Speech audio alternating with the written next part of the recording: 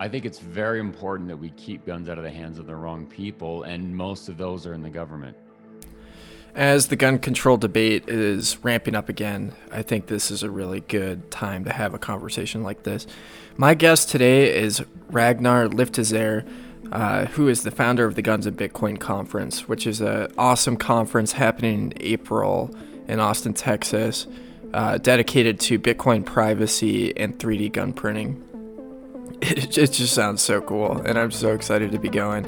We talked about all sorts of things. We talked about how to build up resiliency in your life to withstand cancellation and withstand oppression, whether it's political or just getting attacked by the mob, and how important it is to be self-sovereign, but to also have people in your life that are self-sovereign that can support you. And I think one of the big appeals to a conference like Guns and Bitcoin is to meet people that are actually living that lifestyle and to get connected with them. So yeah, anyways, hope you enjoy this interview.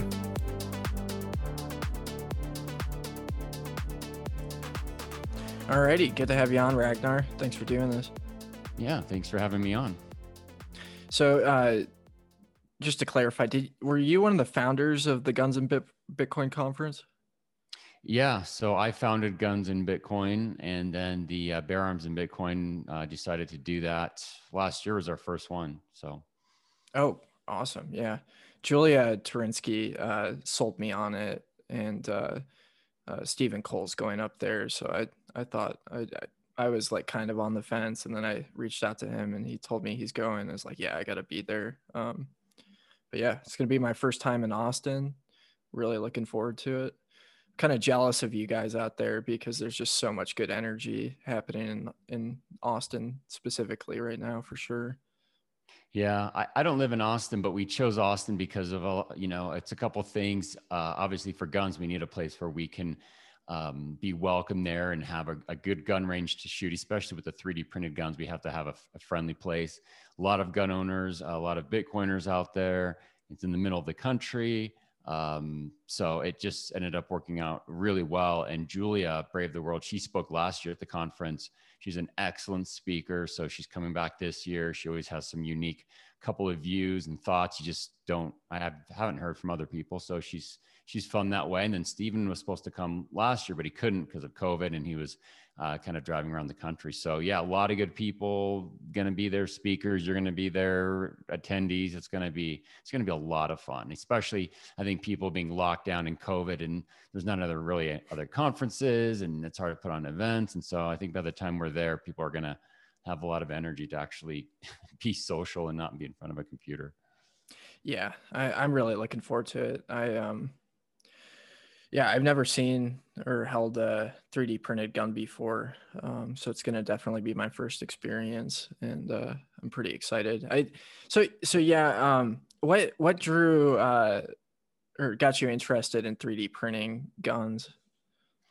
Well, it's just part of my, I would say, life philosophy of having autonomy, of having to do things yourself, and realizing that we're up against great threats, and we really don't have a chance against them unless we have some asymmetric advantage, which is Bitcoin, right? Because it's something that they can't really take from you, with some caveats, and so taking that over to guns in general.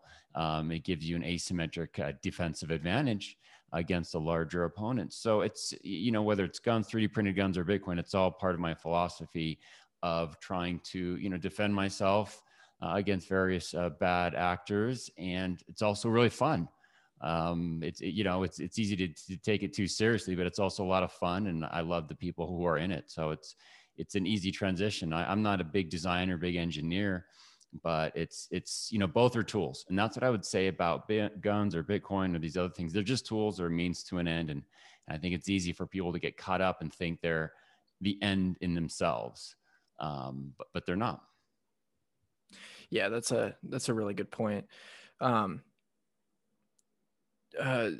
are both guns and Bitcoin are interesting because there's a lot of people like me. I grew up just north of Chicago, so I didn't have any experience with guns other than seeing the cops have them on their hips. Um, yeah, there's just this like culture of like very, very anti-gun out where I grew up, and I moved down to Arizona, and they were, everywhere on people's hips, going into gas stations, and you see people riding motorcycles with them, and it was definitely a strange experience. And I remember the first time I went out shooting, it was kind of a transformative experience for me.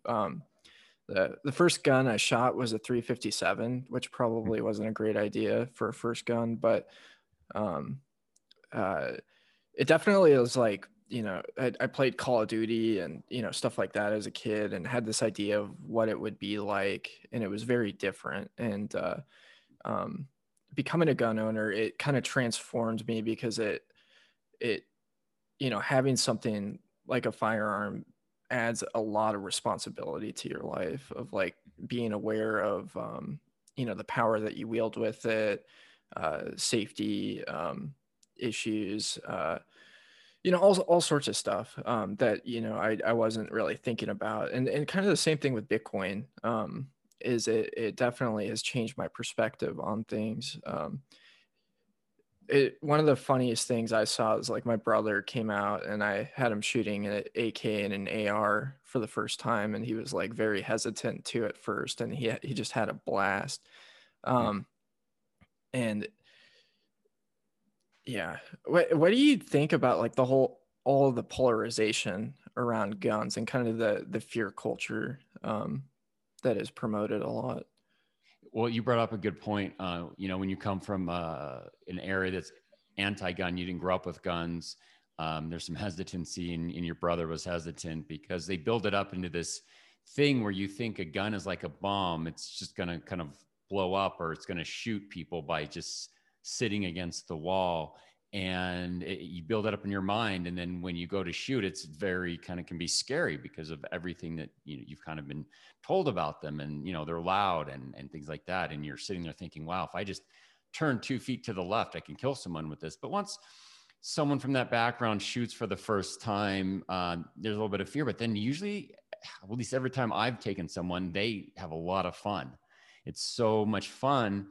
And so everything they were taught, they suddenly realize isn't quite true. So going to your question about polarization, so much of that is just sort of ignorance. When you really shoot guns with some responsible people, you realize, oh, it's these are just a tool. It's some plastic and it's some metal.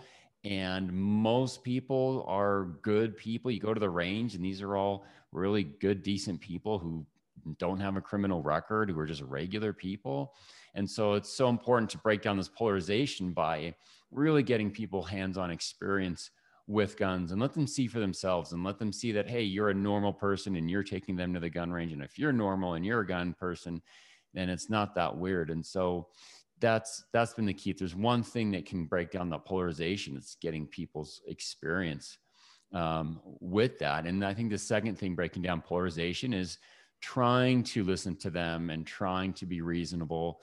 And then once they understand, that you are listening to them and you understand their points about gun control and guns, then they're more, willing to listen to you.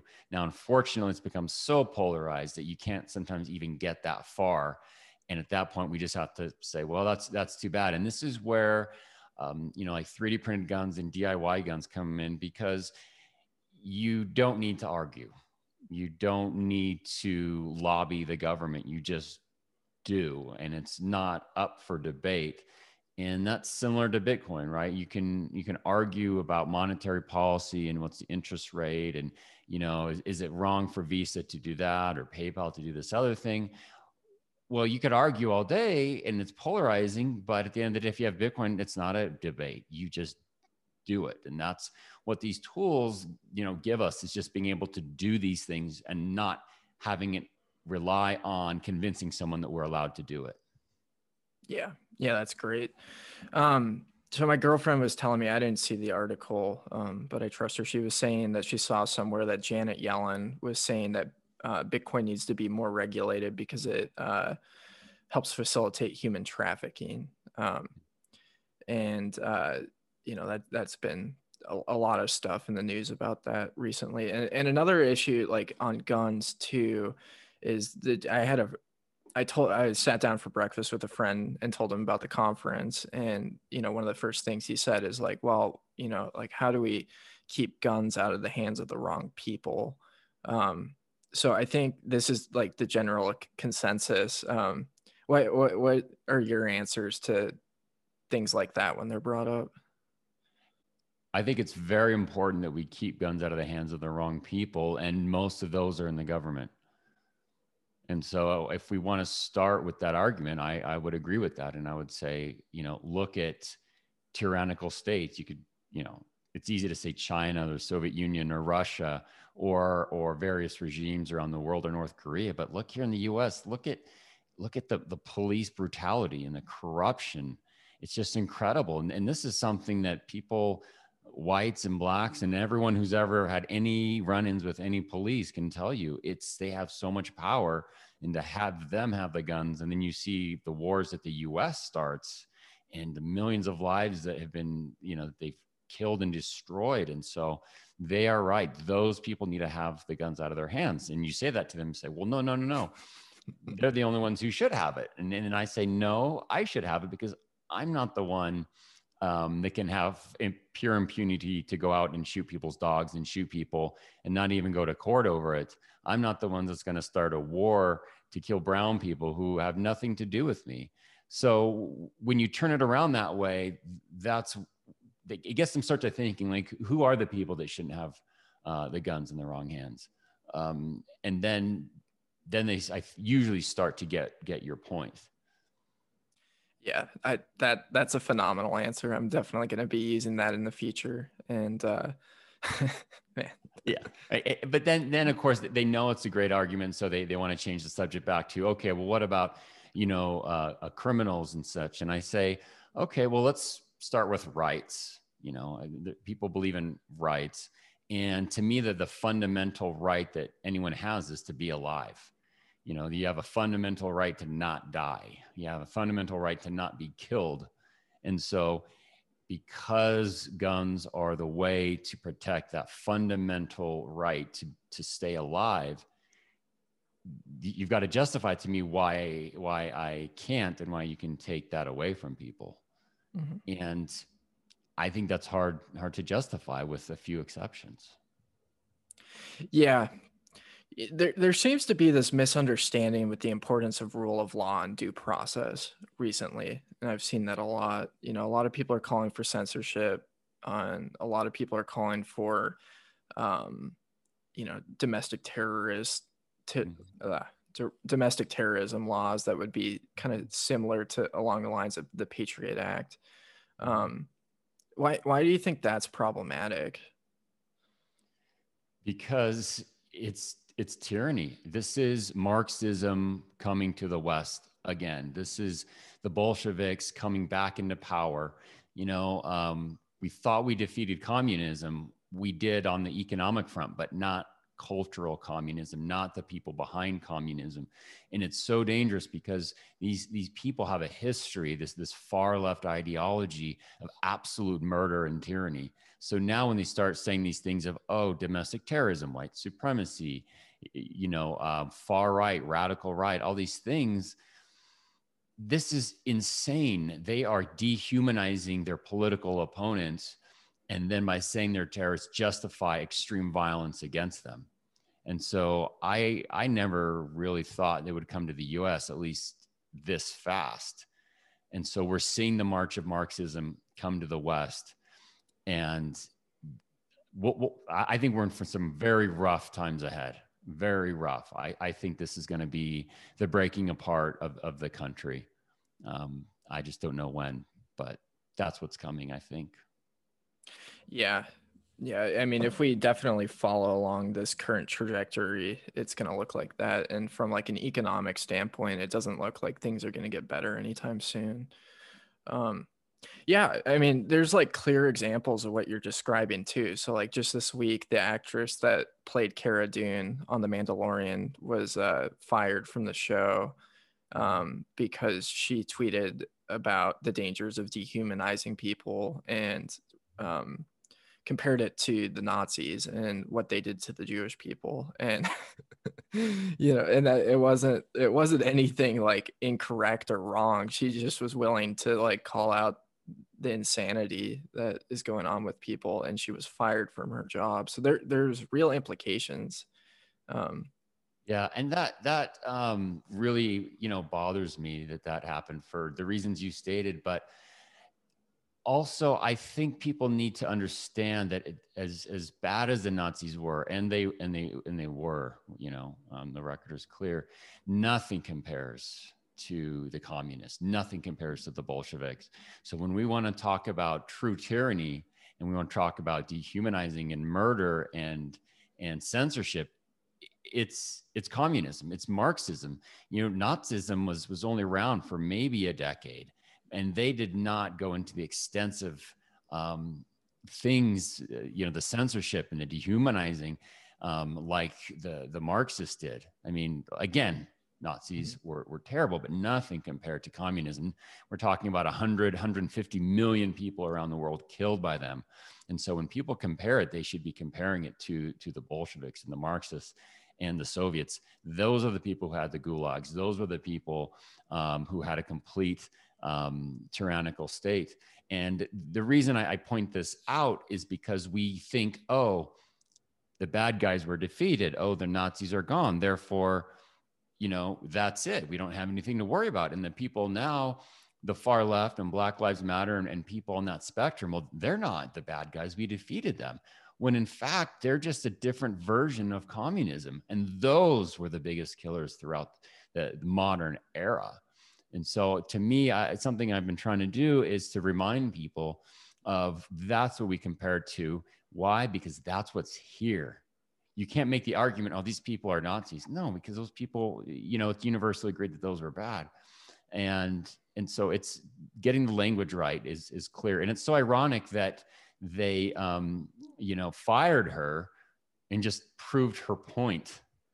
And so it's incredibly hypocritical and ironic. I'm not sure which one more, but I think pulling out for a second and just looking at sort of the big picture, I think we have to realize that it's only going to get worse.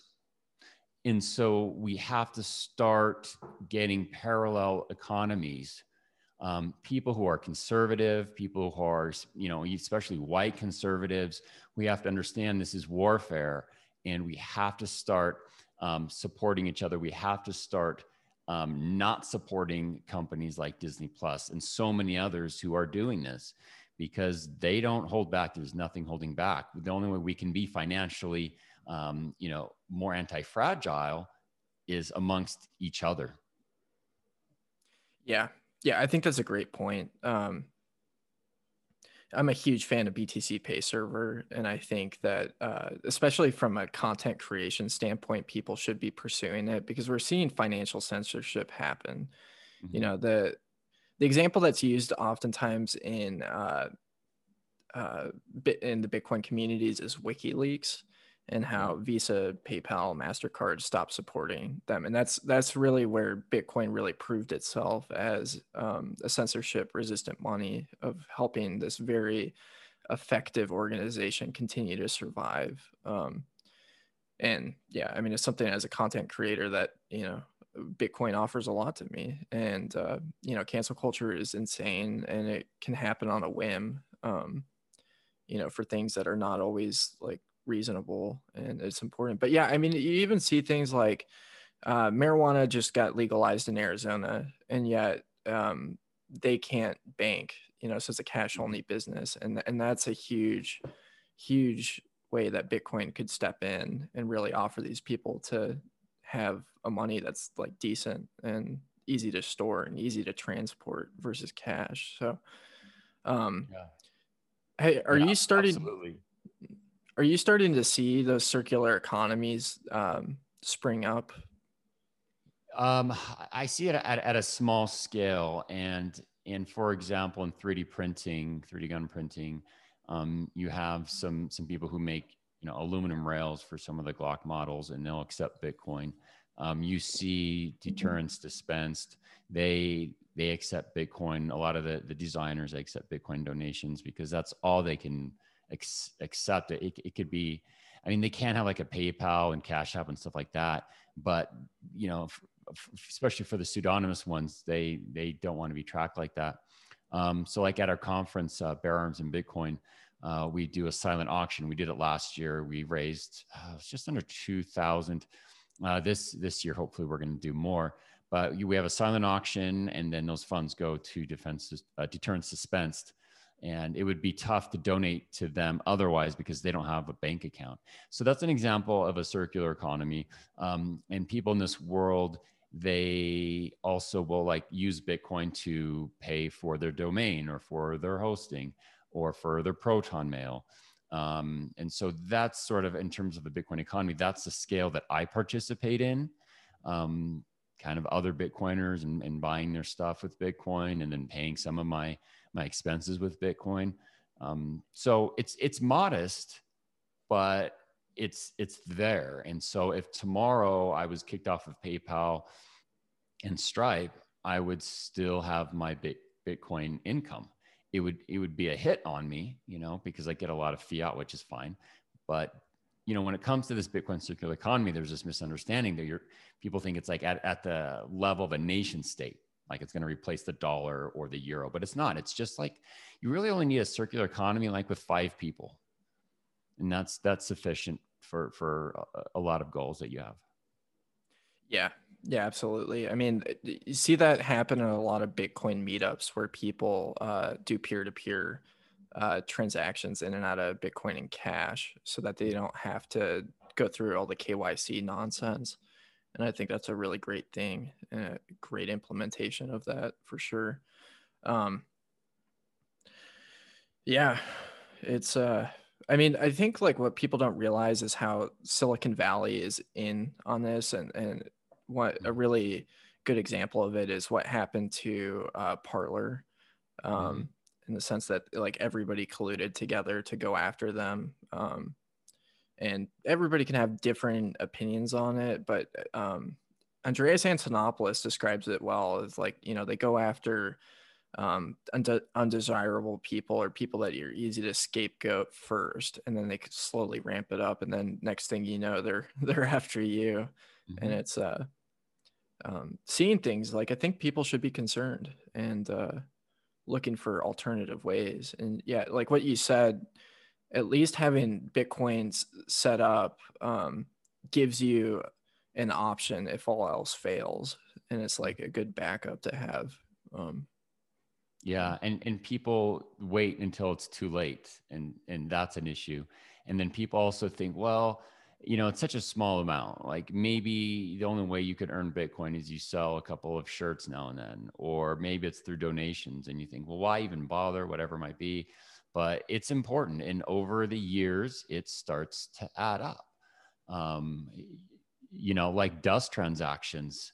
You know, I have dust and wallets, and now with the price of Bitcoin being, I don't know, 40,000, 43,000, whatever it is, that's not dust amounts of Bitcoin now. That's real Bitcoin. And so thinking long term, it's yes, it's that censorship resistance, but it's also that amount of Bitcoin that you have. And I'm glad you brought up WikiLeaks because I can't remember the exact number, but the value of their Bitcoin was absolutely incredible. And at the time, it was, you know, it was, I think, I don't know, a couple 100,000 or 100,000 that they got in donations. But now they have this war chest. And so that's another reason why we want to try to build up the circular economy and try to earn Bitcoin, is so that you can, over time, hopefully the price goes up and you have a war chest. And that's financial independence. And so you have people who have enough Bitcoin to where they're free. You know, they're able to say mostly what they want because they have that. And so when we talk about censorship resistance, it also is a result of number go up. As much as I, you know, shy away from that phrase, and I think it's wrong in a lot of ways it's used, but it's also good in the sense that it gives you censorship resistance when you have enough to be financially autonomous. And not only that, but then you can continue to transact as well. Yeah. Yeah, I mean, if you have a good reserve, you're pretty much uncancelable, because even if you get deplatformed, you can just like sit in your kitchen, do whatever you want. So Yeah. And not only that for yourself, but I've been working on this blog post I haven't published yet, but it's about philanthropy in Bitcoin, which is now that we've had such an incredible run and with Bitcoin's price, there's a lot of people who have more money than they've ever had. And for some people, it's a significant amount of money that they have. And I think it's an incredible opportunity to really make a difference in ways that you normally couldn't, either because if you're really wealthy, like Bill Gates is an extreme example, he gives away half of his wealth and he can have a big impact. And if you allow out of Bitcoin, you can also do that as well. Like the Pineapple Fund guy, he did that. He had millions of dollars to give away. But if you have a lot of Bitcoin and then you can give those to causes and people who have been deplatformed, or causes that aren't politically correct, where when you give that donation, there can be a real issue. I think the rise in the price of Bitcoin is a huge opportunity to really make big impacts, both on the amount of money that's out there by a lot of libertarian, pro-freedom type people, just the amount of money that they have to do that, and then the ability to give it to people and causes that before couldn't receive it in a pseudonymous way. So I hope that people have done well in this bull run. We'll try to share the wealth a little bit and maybe try to give some of that to worthy causes. I think we can make a really big difference. yeah, I 100% agree with that. That's something that Bitcoin has definitely allowed for me, is just like attaining a sense of like self-sovereignty and being able to have some savings, and it allows me to give money to causes that I care about. So like I'm a member of the Arizona Citizens Defense League, and they're a very effective pro 2A movement. And then there's other organizations like the Goldwater Institute here in Arizona, and they go and lobby and come up with lawsuits for things that are just terrible. Like some guy got his van confiscated over a $25 theft that his girlfriend was accused of, and he used the van for work. And so, they went out and went after the state because of that, and yeah. And if you'd held a fundraiser, that's another thing, is look at these fundraisers that have been started for various people, and the fundraising was stopped. You can't fundraise on certain platforms. And so if it's an unpopular cause, big tech's not going to allow you to donate money. The big platforms don't. You have Subscribestar, which is better, but there's only so much, that they can do as a legal entity and as a third party. Whereas Bitcoin, you can donate to unpopular causes and unpopular people. So it's another great opportunity with the rising price of Bitcoin and more people holding Bitcoin to do that. Yeah. Yeah. And I think like a lot of times people have trouble connecting this to the future. They just, well, hear something like this and they'll think, oh, 3D gun printing people, they're crazy, bad, whatever. I like to circle it back to things that and people that we generally agree today are great people. So like if you look at Martin Luther King Jr. during the civil rights movement, if he was alive today and doing his work, I would imagine that he would be deplatformed because the FBI was going after him. He was very inconvenient for the establishment and the elites. And so it like framing it in that context, like it is the equivalent of, to some degree, of like a situation like that, of there's genuinely good people that are questioning, like that actress that I said, she is a prominent figure, she's trying to bring some sanity into the conversation, gets deplatformed, and so I think it's important for people to wrap their minds around that, because it will be the causes that they care about too. It's not just, people are so polarized that, if they look at the other side getting deplatformed, they cheer it on. Yeah. And those people who are doing the deplatforming them, and it's really Marxism, Bolshevism. That's what it is. They call it woke, but it's not woke. It's much more serious than that. It's communism. And the people who are cheering that on, these censored people, they are putting themselves in a very dangerous position, because even though they feel they have the power now, and they mostly do, history shows us that it always swings back. Whenever you go to one extreme, it swings back, and it swings back hard, and you never know when. I mean, a good example of this is the Spanish Civil War. The communists were voted into power. There was a coup from the right, from the nationalists. And there was, I mean, the communists got driven out and destroyed. There was a lot of violence. And then there was a far right, what someone called far right, regime for decades. And so people forget what happens when it swings the other way. And there's all sorts of examples in history when the political pendulum swings back, and people have a memory. And so these people who are in power now, I'm surprised. I mean, they should learn from history and see what happened when the left went too far, and what happens when the right goes too far. And so these people are setting up, I think, for a dark future for themselves. That's the cycle of history. Yeah. So what are like tangible things that individuals can do to protect themselves in this scenario? There's so many things. I mean, the first thing I think is having some pseudonymous accounts. I use my real name for certain things and pseudonymous accounts for other things. So I think that's the bare minimum that you should be doing to express certain things. I think the second thing is really trying to see what you can do for your financial autonomy. And that could just be, if you can't, you should try to work for yourself. If you can, try to get a side gig for yourself, try to accumulate Bitcoin, but that's hard for a lot of people, and that's okay. Look at something, just trying to work for an employer that won't cancel you. Like if you're in the trades, like if you're an electrician, is your company going to fire you because someone contacts the company and says, oh, he said this awful thing? Are they going to laugh in their face and say, yeah, we love him, he's a great electrician, like go pound sand? And so to have that financial autonomy, just do that. Try to work for people who share your beliefs, who won't be bullied. If you can't work for yourself. So that's a really basic thing. I think that the second thing I would say is to make friends, and to try to build a network of people that you can work for, or they'll work for you, or they'll support you, whatever it might be. Like you've mentioned a few groups in Arizona, just being around those people, they're not going to cancel you, or they might have a job for you, or they can fund you, or you could fund them in some way. Just going back to just tribes, right? We're no longer in the era of like the lone libertarian, come and take it, standing on his own. I mean, tribes will run right over individuals. And so you got to get your own tribe, financial tribe.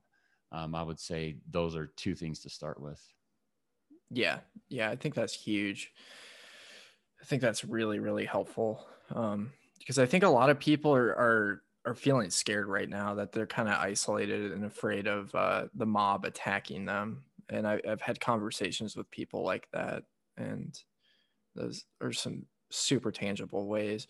So kind of circling back. So a lot of times when people hear Marxism and communism, they just think of it as a buzzword. When I'm explaining, when they use words like socialism and talk about higher taxes and regulations over the economy and, X, Y, and Z government action, I like to explain to people that bigger government equals smaller individuals. And it really means taking people's voices away. And that's why like a UBI would actually be problematic because the individual has less power in society. How would you describe Marxism and communism? I would say Marxism, communism is the attempt to eliminate all of your opponents and have complete control over people, their thoughts, what they buy, where they go, who they can associate, and what they think. It's think of tyranny taken to every level of living. That's what Marxism is and communism is. And to distinguish between, say, socialism can just be like big government, and that's its own set of problems, right? Heavy taxes and regulations. And I would love for us to go back to those days, just maybe 10 years ago. That's what we were worried about was, oh no, socialism. But when we see what's happening, that's not, there's socialism there when they want to try to raise taxes and regulations. But now we're facing something much, much more dangerous. And that is this Marxism, communism, Bolshevism. It has different manifestations and names, but that's ultimately what it is. And I think, our public education system has failed us because we don't have extensive courses in looking at the evils of these, these philosophies and these peoples and these regimes. If we did, we would see it a mile away. And so you talk to people like, I know some people whose parents and grandparents lived through, Mao and communist China, and the stories they tell, it just makes me shiver. But why isn't that in all the movies? Why isn't that on the news? Why isn't that in the history books? Why isn't that in TV shows? Why isn't that in the culture? So that's why people kind of don't know what that is. Like, well, what do you mean by Marxism? What do you mean by Bolshevism? What is that? It's like, wow, our system is failed that we don't know any of that. Yeah, it's intentionally kept out of journalism. We see it everywhere where the Chinese are infiltrating all aspects of society. Why do you think so part of it is people don't understand the evils, that's what you said. Why do you think people are drawn to it in general? I think it's two reasons. First, they are people who are just absolutely violent, people who are bloodthirsty and power thirsty, and they see this as the means to achieve their bloodlust. Quite frankly, they're attracted to that violence. That's who they are as people inside. And I think the second category are people who are just delusional, who buy the lie, who think, okay, capitalism, they see some of the bad things that come from capitalism, and it's true. They see things, like the police that's bad, and they understand, hey, it's bad that, discriminating against people just based on their skin color, their sexual orientation. They see that's bad. Okay, that's understandable. But then they follow that into this dark place that is Marxism and communism, where there's so much more to that. So that's why, like, the Marxist propaganda is powerful, because they start talking about equality, right? And they talk about the common good, and they talk about those sorts of things, and that attracts people who are oriented that way. And in general, I think those people have good intentions, but then they just get dragged down into that hole, and then at that point, it's kind of too late. Yeah, that was something that Alex Gladstein brought up, was that the origin of these ideas of universal healthcare over individual freedom was it came from the Soviets, at the United Nations at its founding, where they're throwing people in camps and killing political rivals, but they're preaching this equality for everybody. And it is kind of wild if you go back to the origins of where these ideas came from, for sure. But yeah, what is kind of a dark conversation. What's giving you hope for the future and getting you excited right now? I think that it's actually, in a way, good that things are bad and going to get so much worse, because I see it as an opportunity. I think that the US is going to fracture, Europe is going to fracture. And even though that is thought of as bad, it could be a new opportunity to form countries and nations the way we would want them to be. Right now, you can't, right? You vote, and that doesn't really do much. But imagine if Western nations fracture. That would be a very terrible thing, but that could be the opportunity for, like, a city, something the size of a city or the size of a county, or the size of 100 people could say, hey, in this chaos, we're gonna form the nation that we want. And whatever it might be no gun laws, no income tax, or it might be, it's going to be more of a communal state. It might be an ethnic state. It might be a religious state.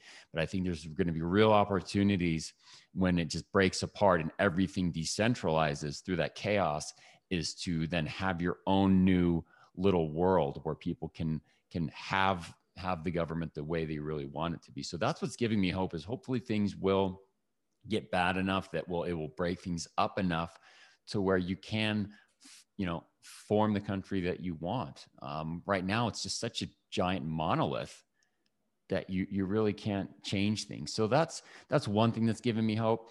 The second thing is, I think things have accelerated so quickly in the last year or two, yet finally people are waking up to it. And before, it was such a slow boil that, they knew something was wrong, but now they see how bad it is, and they're starting to see the people behind it, and it's getting bad enough to where people are speaking up. So people are waking up. Bitcoin is spreading. 3D printed guns is almost unstoppable now at this point. That's a really big thing, and that's going to be important. Fast forward a couple of years when we have complete gun control. So just a few of the things, I guess. Sure. Is that something you're predicting, is complete gun control? Yeah. I mean, I think it's going to be like California type gun control, and they're going to hit it from all angles, from taxes on ammunition, from, there's this latest bill, you probably know, I can't remember the name of it, but it is the most worst potential gun control you could possibly think of. I think you have to have your social media history. They want a completely public database of all gun owners that anyone can look up. I think you have to have like a psychological evaluation, maybe, insurance. They want to prohibit people from even having files of guns.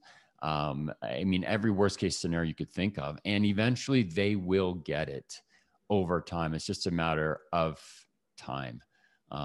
Because I see a permanent majority of Democrats, between the demographic changes and their ability to control and count the votes, and they're willing to perhaps pack the Supreme Court, their ability to put in federal attorneys, attorney generals who are going to enforce this. So absolutely, I see it absolutely going that way. Yeah. I mean, I could see that happening too. That's why I joined the AZ CDL and NRA again. I let my membership lapse, but yeah, I don't know if they're going to stand a chance. Yeah. Well, you're in the right place though. I mean, Arizona, places like that. I think when things go bad and secession becomes a reality and other things, that's where you want to be, because if you're around people like that and you've made friends in that world, you're in a much better place than living in like California, which I'm so glad I left. Yeah, I am so grateful I left Chicago and moved out here for sure. It's like you can breathe fresh air. When I go into those states that are strict, it feels like I'm getting ready to walk through TSA, and it's just like this invasion. But yeah, ammo is ridiculous right now. It's really hard to get your hands on it. I mean, I feel like that would be one of the ways to really start implementing gun control, is just to make it impossible to get your hands on ammo. Because if you don't have ammunition, you can't shoot your gun. And I know there's people making some progress as far as the 3D printing, and there'll probably be circular economies of people loading their own and making their own ammunition that pop up as a result of it. But yeah, things are changing really quickly.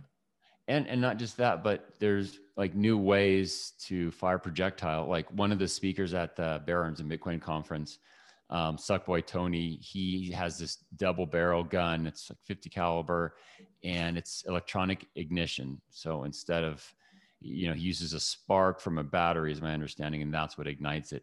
So things like that, unique ways of even, getting the bullet out of the gun, and his cartridge is very unique. So right now it's just sort of a proof of concept. You're not going to go and defend your life with it, and he'll say that, but that'll be refined and refined and refined. And technology, big picture, technology helps us so much to get around what would otherwise be a political decision or philosophical battle, because if you're able to do it, then the argument is over, whether that's Bitcoin or guns or something else. So it's good that people are just focusing on that, working more and sort of arguing less. And that's been my goal this last year and going forward, is to try to argue less and try to do more. It's hard, but that's the real way forward. Yeah. I like, that's the thing about Bitcoin that I really like, is it's changed my perspective of like, you can build cool things to circumvent the things you don't like. And yeah, 3D gun printing definitely seems like it fits into that philosophy 100%. I mean, the cypherpunk movement is just so cool, and love the learning about, the philosophy of cypherpunks, of privacy, and all these things that are really important for it to be an individual. Yeah. Where are some good places people can follow your work? Well, I'm on Twitter at Ragnarly, Ragnarly.